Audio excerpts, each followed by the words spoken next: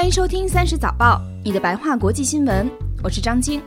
你们之前可能听过我的另一档节目《声东击西》，30早报是由声东击西和30实验室为你联合推出的，2018年1月正式开播。今天的第一条新闻，我们来聊一聊教皇掀起的性侵风波。最近教皇 Francis 走访了智利，当被问到对当地的神职人员性侵儿童这个事情怎么看，教皇的回答激起了民愤。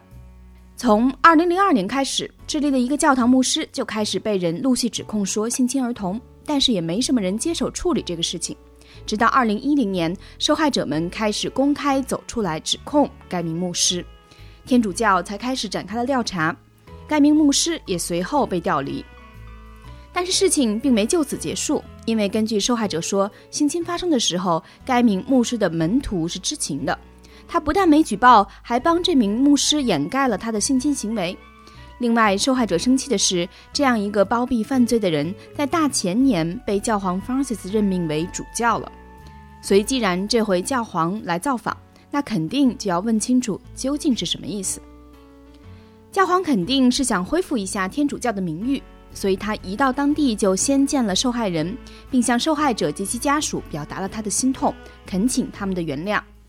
但是当被一个智利记者问到对于包庇这个事情怎么看的时候，他表示，等到有一天有人拿着证据证明给他看包庇这个事情，我再说一说我的看法。但现在一丁点证据都没有，这就是诽谤。我讲清楚了吗？这话一说，大家都惊了，尤其是受害人表示，这根本就是不相信我们啊。还有人认为，教皇这样的讲话可以说是一种倒退了，是把指控的责任转移到了受害人身上。这么下去，哪还有受害人敢站出来指控啊？总之就是激起了强烈的民愤。目前看上去当然要赶紧补救，但似乎并不那么成功。教皇在周日返程的时候说，我前2天说的什么让大家带着证据来找我是不对的，这些受害者已经遭受太多了，我应该道歉。但是对于包庇的事情，他仍然表示他手头没有任何证据，并且还说我相信他是清白的。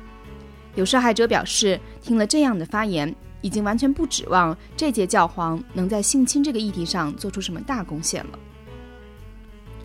第二条新闻，我们来聊一聊如日中天的 Netflix。涨价还涨用户这事儿看上去并不科学，不过它的确就发生在了 Netflix 身上。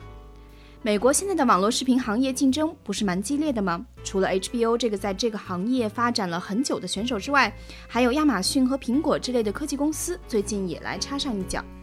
但即便在这样激烈的竞争环境当中， Netflix 这位选手依然脱颖而出。前段时间他涨了订阅费用，但是仍然在上个季度新增订阅用户830万，让他全球的用户达到了 1.1 亿。你可能不知道 Netflix， 但你一定会知道黑镜、马南波杰克、纸牌屋，或者现在最火的怪奇物语，他们都是来自 Netflix。 总之它就是一个做视频的流媒体，可以看各种各样的电影、电视剧和纪录片的地方。华尔街日报对此进行了一些分析，他说 Netflix 这么受欢迎，不只是因为那些其他电影公司的剧和电影，而是现在它出了大的价钱打造的各种原创剧集和电影。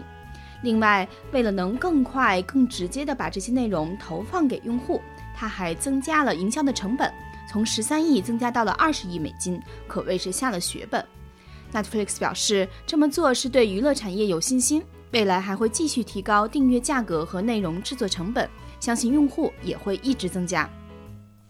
今天还有的小伙伴告诉我，他在 Netflix 上的股票的收入已经可以覆盖他未来几年的一个订阅费用了，看上去实在是一个不错的投资。还有哪些可以长话短说的新闻呢？纠结了3天之后，美国政府又开门了。昨天，美国国会终于通过了一个暂时预算，能让政府再工作2个多星期。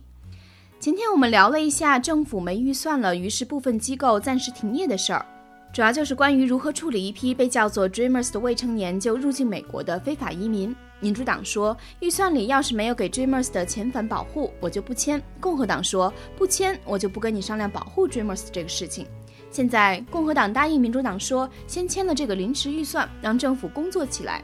作为交换，我答应你接下来几个星期我们投票决定一下这方面的移民政策。有些民主党人动心了，这次就投了赞同票，于是临时预算就通过了。但有的民主党人觉得完了，保护 Dreamers 不被遣返的事儿不跟联邦预算绑在一起了，就没法强迫共和党人来一起出台保护政策了。最后一条新闻是关于网络安全，之前我们也聊到了，在过去1年出现了很多威胁网络安全的事件，在这一点上看上去我们的担忧并不是毫无道理。安全软件公司诺顿说，在2017年全球有20个国家的9亿7800万人在网络犯罪中丢过钱，平均每个人丢了$142，累计每人大概花24小时解决在网上丢钱的问题。钱主要是通过病毒软件被偷的，比如勒索软件和挖矿绑架，就是跟虚拟货币有关的一个概念。但像通过诱导你输入密码之类的欺诈，也偷走了全球人民的不少钱。总之，回顾2017年的一句话就是，人们对于自己网上小金库的安全性有点过于自信了。这就是今天的30早报，感谢你的收听。如果你喜欢它的话，请一定不要忘了把它推荐给你周围的朋友们，也欢迎你收听我的另一档节目《声东击西》。如果你想看到完整的文字版的话，可以在微信公众号上搜索30实验室。我们明天再见。